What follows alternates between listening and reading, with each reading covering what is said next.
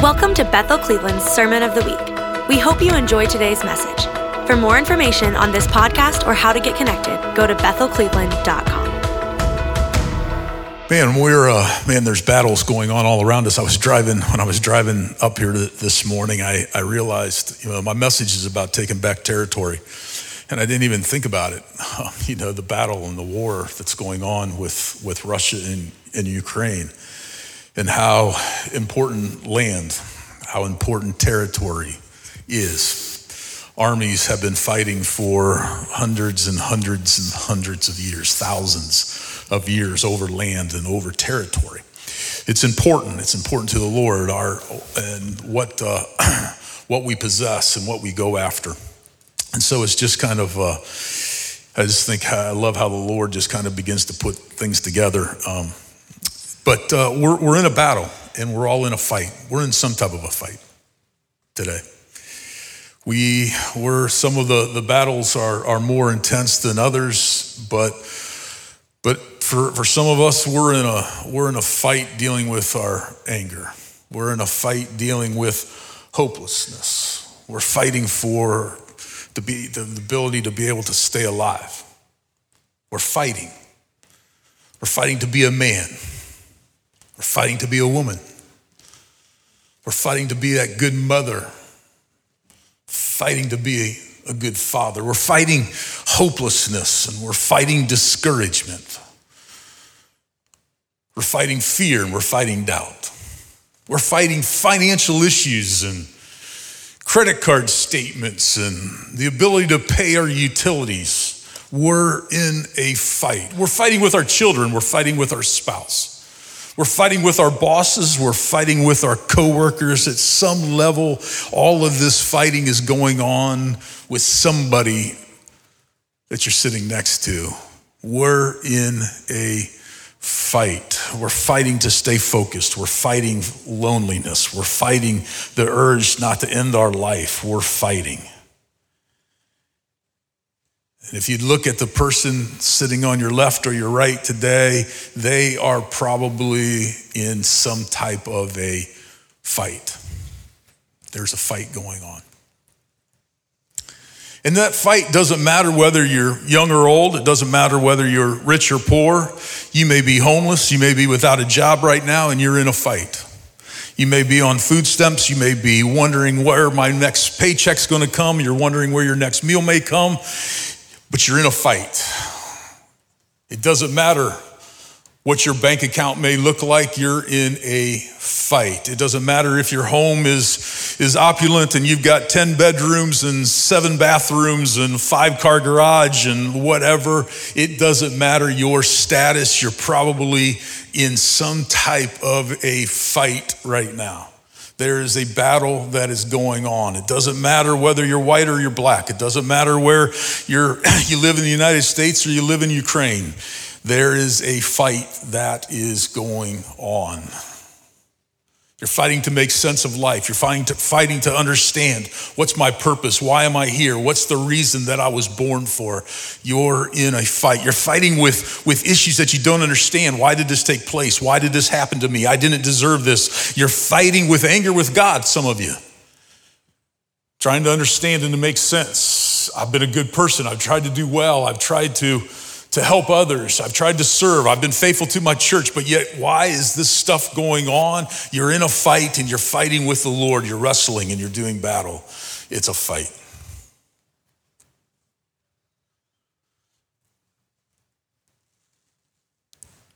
When you were young, you used to fight, the pressures, trying to fit in, trying to measure up, trying to be cool. You fought your sexual addictions and all of the stuff that comes with being a youth and being young and wondering what's going to happen. Why don't they like me? Why am I being bullied? You're in a fight. When you get older, things don't always change. The fight's still there. The fight just changes. Now you're trying to figure out, what am I going to do with my life? Should I go to college? Shouldn't I not go to college? You got arguments going on in your head.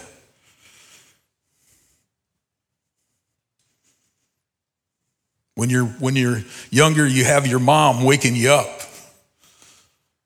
But now when you're older, you've got your mortgage company waking you up. You got the electricity bill waking you up. You got two children staring at you, and they're waking you up, wanting to know what's for breakfast. There's always a fight. There's always something staring you in the face that's a challenge. It doesn't end. And I've got good news. Just trying to paint a reality, a picture of those that are sitting next to us. We're in some type of a fight. The fight itself is not always the issue. The fight isn't always the focus. The fight is just a distraction to focus you on anything else but your future, your purpose, your destination. Okay, let me say that again. The fight is not necessarily the focus of what's going on. It is just merely a distraction to try to get your eyes off of what am I called to? What is my purpose? Why am I here on this earth? And if the enemy can get us and our attention on anything else, he's taken us off our calling. Now, I don't mean calling into ministry. I mean, we all have a calling. You are put here on this planet, on this earth. You weren't an accident. You weren't a mistake. You'll hear me say that all the time because I am frustrated. Sometimes I look at people that are out there standing on a street corner and they're holding up a sign and I'm like, man, you were not created for that. And but for the grace of God, many of us could be standing there as well. But somewhere, somehow, they've surrendered to the fight. They've given up. They've thrown in the white towel and they said, I can't do it no more. Their purpose, the fight has been greater than their purpose.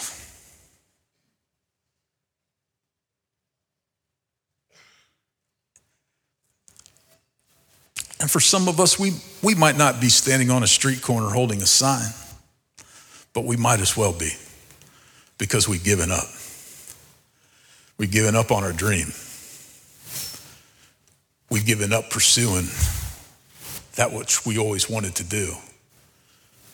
We've given up on that dream job. We've given up on going to college. We've given up on that pursuing, you name it.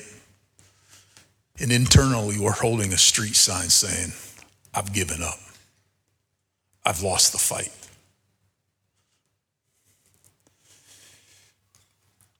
The biggest fight really is what's going on inside of us. Fighting our insecurities. Fighting our identity. Fighting our destiny, our calling. Not knowing who we are, not knowing why we're here, not knowing that I'm a son and I'm a daughter of the Lord. We don't know that. And when we don't know that, then we begin to walk aimlessly and we find ourselves involved in this situation or in that situation. And the enemy gets us just distracted enough because we don't know whose we are. If he can just get us a couple degrees off center, we start pursuing the wrong things. And we miss the very purpose in which we were created. I believe it. And we know Jeremiah 29:11. We know that the Lord has a plan and a purpose, but man, would you please tell me? You know, I think many of us are just saying, yeah, I am here, Lord. Please tell me my plan and purpose for my life. Please tell me what I was here for. I do not want to go through another day getting up 6 o'clock in the morning, taking a shower, eating breakfast, going to work, coming home 5:30. I've got kids yelling. I've got a wife that's frustrated, and the cycle just happens over and over and over and over again. And before you know it, we're 55, we're 65, we're 75, and we look back and we're like, what was the purpose of my life? Because we've never fully understood who we are and whose we are and what we were created for.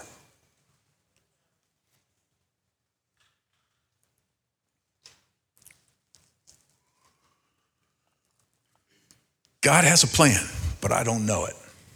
And I would love to know it. And even though the Lord knows my future, somehow it seems like the enemy knows it too. I don't know if that's biblical, theologically correct, but it sure seems that way.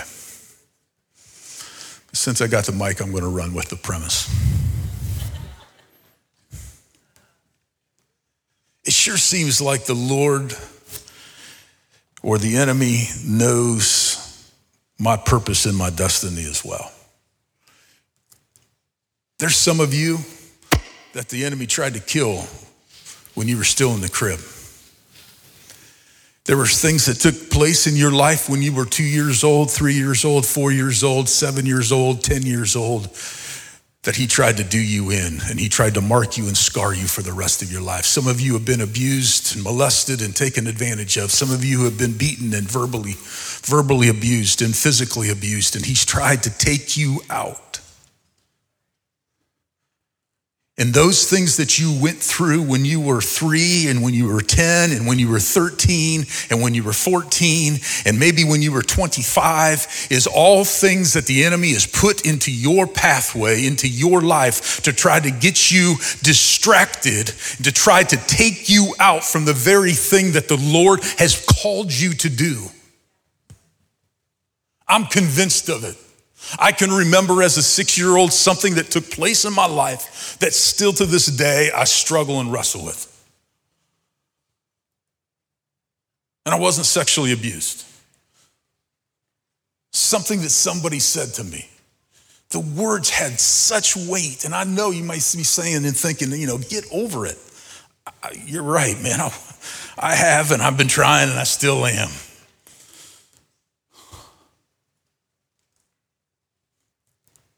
But it's left a mark.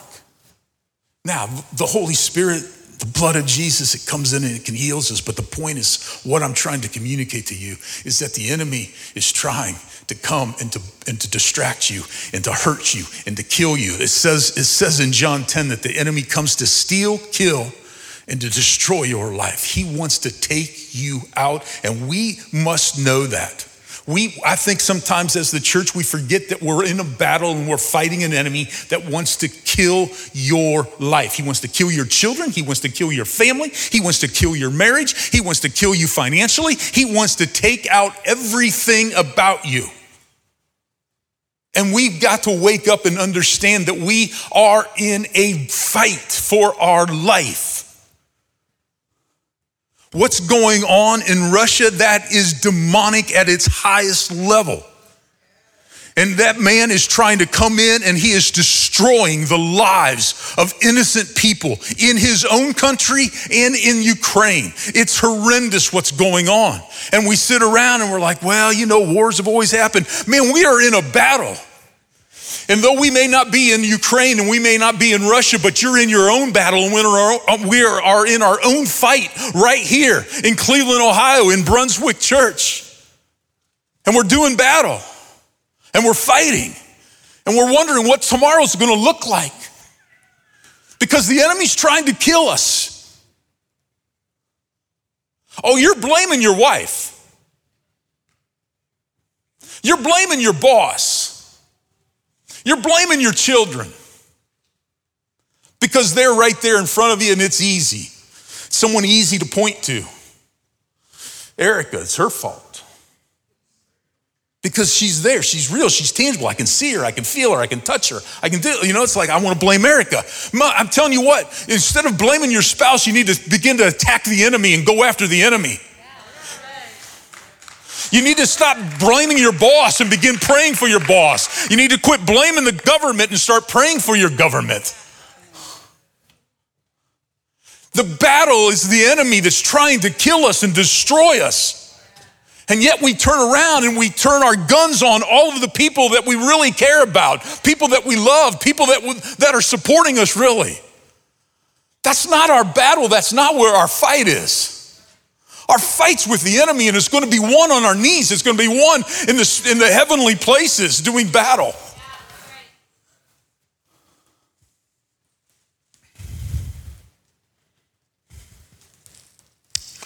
In Luke, I want to shift gears, and I got 13 minutes. I'm creaming 10 pounds in a 5-pound bag right now. In Luke, I want to pull out a story, and I want to look at it maybe a little differently. And in Luke chapter 8, and I'm not going to read it all to you for sake of time, but in Luke chapter 8, starting in verse 22, it's a familiar story. So let me just read a little bit to you, and then I'm going to pick up, and I'm going to run with this here for the rest of the 13 minutes. It says, "Now it happened on a certain day that he, Jesus, got into a boat with his disciples, and he said to him, 'Let us cross over to the other side of the lake.' And they launched out, but as they sailed, he fell asleep. And a windstorm came down on the lake, and they were filling with water and were in jeopardy. And then they came to him and awoke him and saying, 'Master, Master, we are perishing.' Then he arose and rebuked the wind and the raging water, and they ceased, and there was a calm. But he said to him, 'Where is your faith?' And they were afraid and marveled, saying to one another, 'Who can this be?' For he commanded even the winds and the waters, and they obey him. Then he sailed to the country of the Gadarenes, which is opposite Galilee. So he went from one side of the lake to the other side of the lake. He was in Jewish territory on one side when he started. When he landed on the shore, he's in a Gentile region. Okay? He said, 'Let us go to the other side, to the Gadarenes, which is opposite Galilee.' And when he stepped out of the land, there he met him, a certain man from the city who had demons. His demons had demons, and those demons had demons. He had a lot of demons for a long, long time. He wore no clothes, nor did he live in a house, but he lived in the tomb. He lived in the grave. He's coming out of the grave. And when he saw Jesus, he cried out, he fell down before him, and with a loud voice he said, 'What have I to do with you, Jesus, Son of the Most High God? I beg you, do not torment me.' For he had commanded the unclean spirit to come out of the man, for it had often seized him, and he was kept under guard, bound with chains and shackles, and he broke the bonds and was driven by the demon into the wilderness." Okay, we get the picture. The guy was set free. The whole city comes out. The guy becomes one of the first evangelists, right? We get it. Jesus just got off a very turbulent cruise. And he was sailing to the Gadarenes, which is part of 10 provinces in a Gentile region. All right, so they are not accepting of Jesus. As he gets off the boat, he meets this man that is demon possessed. This isn't any ordinary demon possessed man. It says that he is legions. When he asked who he is, they come out and it says, we are legion. And legion in the Roman army at the time represented 6,000 soldiers. Now, that doesn't necessarily mean that he had 6,000 demons. It just means that there was a lot, and they were organized, and they were ready to kill and destroy him. He meets this man, and he begins to worship Jesus.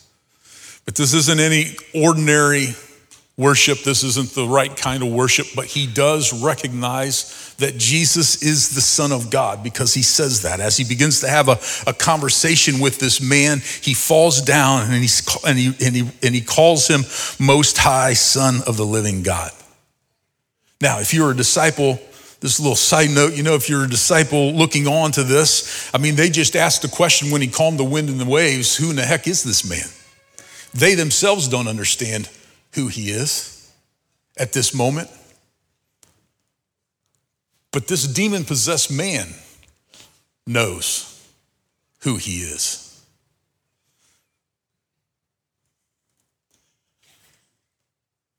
And so he recognizes this, and he begins to have this negotiation go on, this conversation go on between Jesus and this demon-possessed man. And the demons begin to say to him, if you're going to cast us out, we understand that's going to happen. But don't cast us out of the region. Don't cast us out of the territory. This is the conversation that's going on. They're like, I recognize we're going to get out of this man. We're no longer, but cast us out in a way in which we can still stay in the territory, that we can still stay in the region. See, this is where I was saying at the very beginning, the enemy and the Lord is interested in our assignment. He's interested in territories. He's interested in possessing the land. He's interested in being able to control regions and cities and villages and mayors and people of that nature that will have influence over an area. And so these demons don't want to be cast out into outer darkness or what have you. They want to be cast out into a situation where they can still stay and have influence in the region. We look at this passage of scripture and we read it in the past and we look at it from the eyes of this man that's demon possessed and we have compassion on him. As we should. He lived a horrendous life. And we typically look at this like, wow, what a miracle. You know, man, this stuff happens in Africa. Man, I've read about it and I've heard about it and this is what we think about, man, but we never think about people sitting next to us that are going through an awful lot. And whether they may be oppressed or possessed, it doesn't matter. The influence is still having an effect on their life.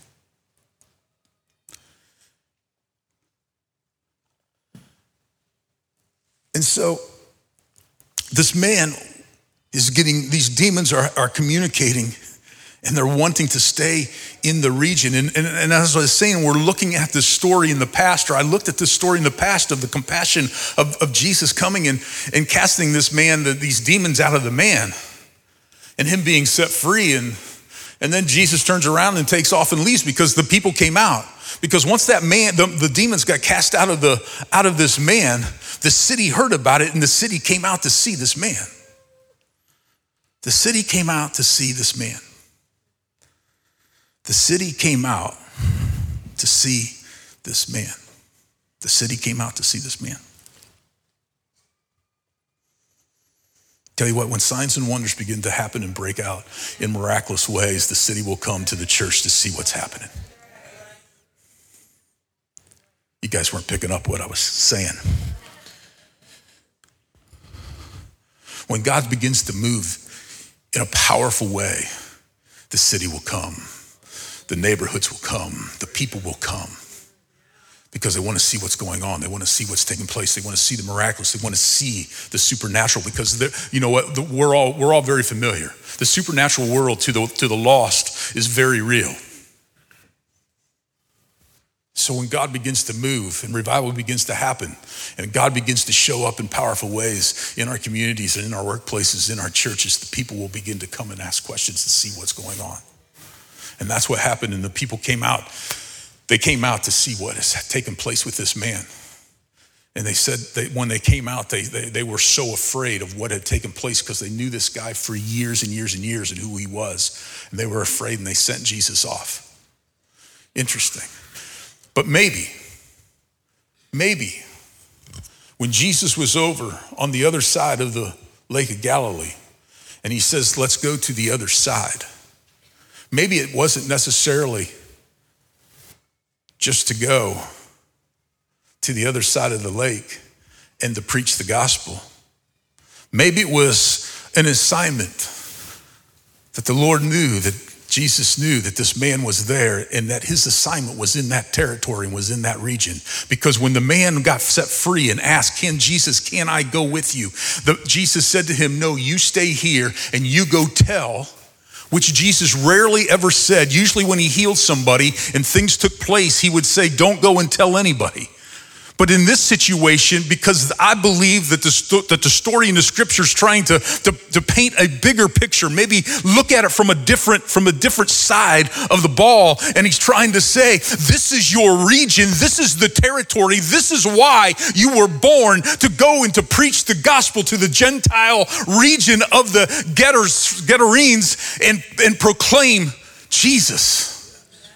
And this is why there was such a great attack on this man that he was so demon possessed because the enemy was trying to do everything in his power to stop him from filling the purpose and the call that was on his life to take the gospel into his region and to see it turned around for Jesus. Some of you guys are in a fight for your life, and it's because of the call that's on you, and the enemy is trying to stop you. He's trying to prohibit it. He's trying to do everything he can to stop you from doing what you're called to do.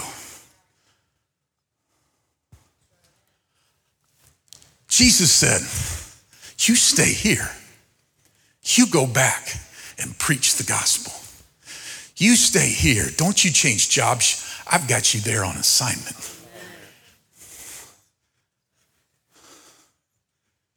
Don't you look for another woman.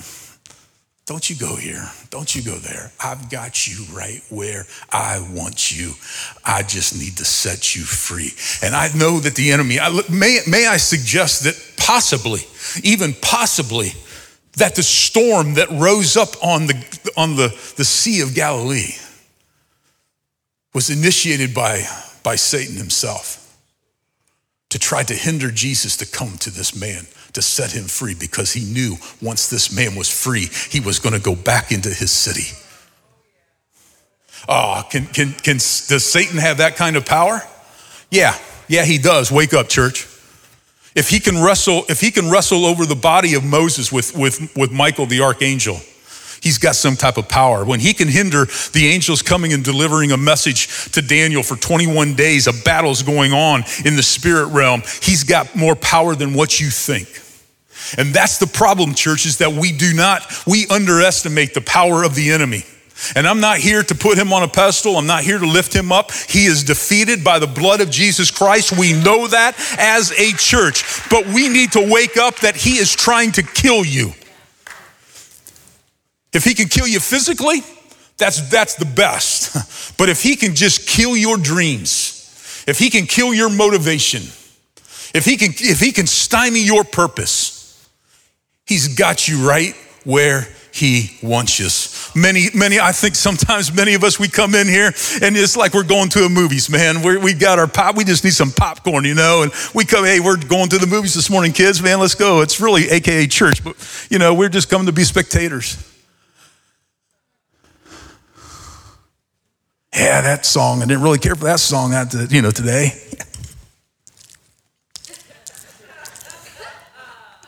Instead of recognizing, like, guys, we're in a flipping battle. We've come here to worship. We've come here to go after the King of Kings because he is the one that can deliver me out of my hopelessness. He's the one that can deliver me out of my suicidal tendencies. He's the one that can heal my marriage. He's the one that can set my feet on a solid ground when I feel hopeless and discouraged and I'm in this fight. He is the only one that's able to do that. I love our pastors. I love my friends and their encouragement, and I need them in my life. But at the end of the day, I need Jesus who can heal me and set me free. That's what we need. And we become lazy Christians. We're in a battle. And I believe that when I'm looking at this story and I'm reading this story, I'm like, man, this guy had a purpose in his life.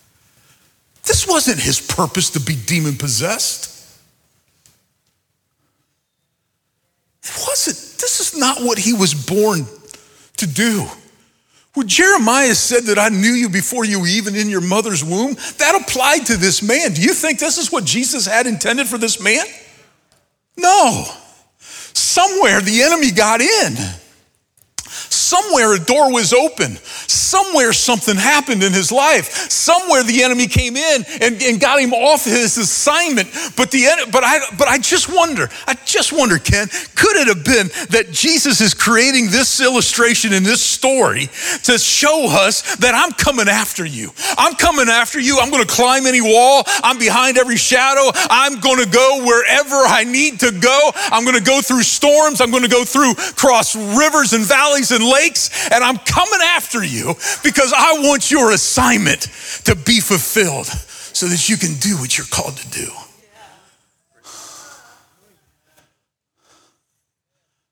I just believe that. And it's time to fight with the enemy. It's time to go to battle with him. Quit fighting our fears and everything else that comes. It's real. It's real, church. It's real battles that we're going through. It's real. At the end of the day, we got to lift our eyes a little higher. We got to lift our eyes, what does the scripture say, to the hills? Because that's where my help comes from. Get your eyes off Erica.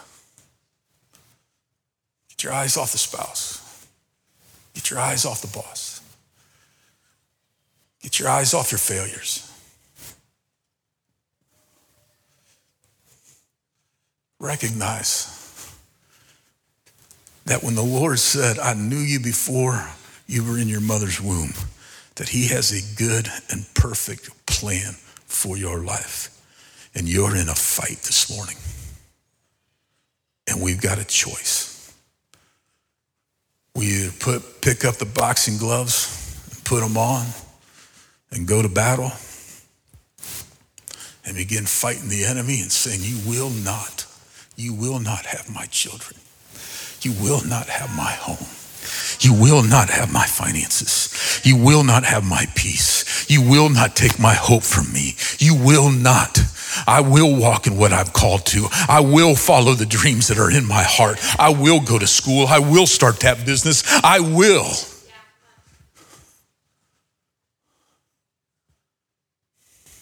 Because my God and my Jesus is greater, and he will go through any storm for you. He'll go through the storm, and he'll speak to the storms in your life and in my life so that we can walk in what we're called to. And some of you guys, you're in a battle. But Jesus is on the way. Jesus is in the boat. I preached a message about being in the boat, I think. It's a little different message, context, but Jesus is in the boat and he's on the way. He is coming to your battle. Some of you feel hopeless. Let me tell you, look at me right here. Look up, lift your head up. Jesus is not finished. Lift your eyes up. Jesus is not done. It's not over. You still have breath. You still have life. It is not over. There is hope. There is goodness coming to you. I'm telling you, you may be sick. That don't matter. Jesus is the healer. Jesus is our provider. Jesus is our sanctifier. Jesus is our peace. Jesus is our hope. Jesus is everything that we need. And I'm just telling you what he did for this demonic man to set him free so that he could go into his region and take the territory back for the kingdom of God is what I think he wants to do for us. I do. 6 minutes over. Let's stand. I think you get the point. I want you to leave here encouraged. Yes, nothing's changed. News alert. Nothing's changed with the fight that you're in right now. Unless you got some text or something and someone dropped a huge amount of money in your bank account or something, you probably still got a financial mess when you walk out of this situation, right out of this church. But there's hope, people. There is hope in the name of Jesus, and that's what I've come here to tell you this morning, that the same God that saw the demonic in that region is the same God that sees you right where you're at. And whether you think he's being delayed or there's storms that's prohibiting it, I'm telling you, he is coming for you. It's a reckless love. It is a reckless love. And there is no grave. There is no grave that can hold us back. There is no grave that can hold us back. So let's pray. We have a ministry team. And we want to pray for you. If you're here this morning and man, it's like, I need someone to grab a hold of me and let's go to battle with it. Would someone just put their arms around me, hold my hand, and pray with me? I don't know what you're going through, but don't give up. Don't give up. Don't give up. The battle's the Lord's, and he will win. He's already won. Amen. Thank you for listening to our Sermon of the Week. You can help us reach others by investing today at bethelcleveland.com/give.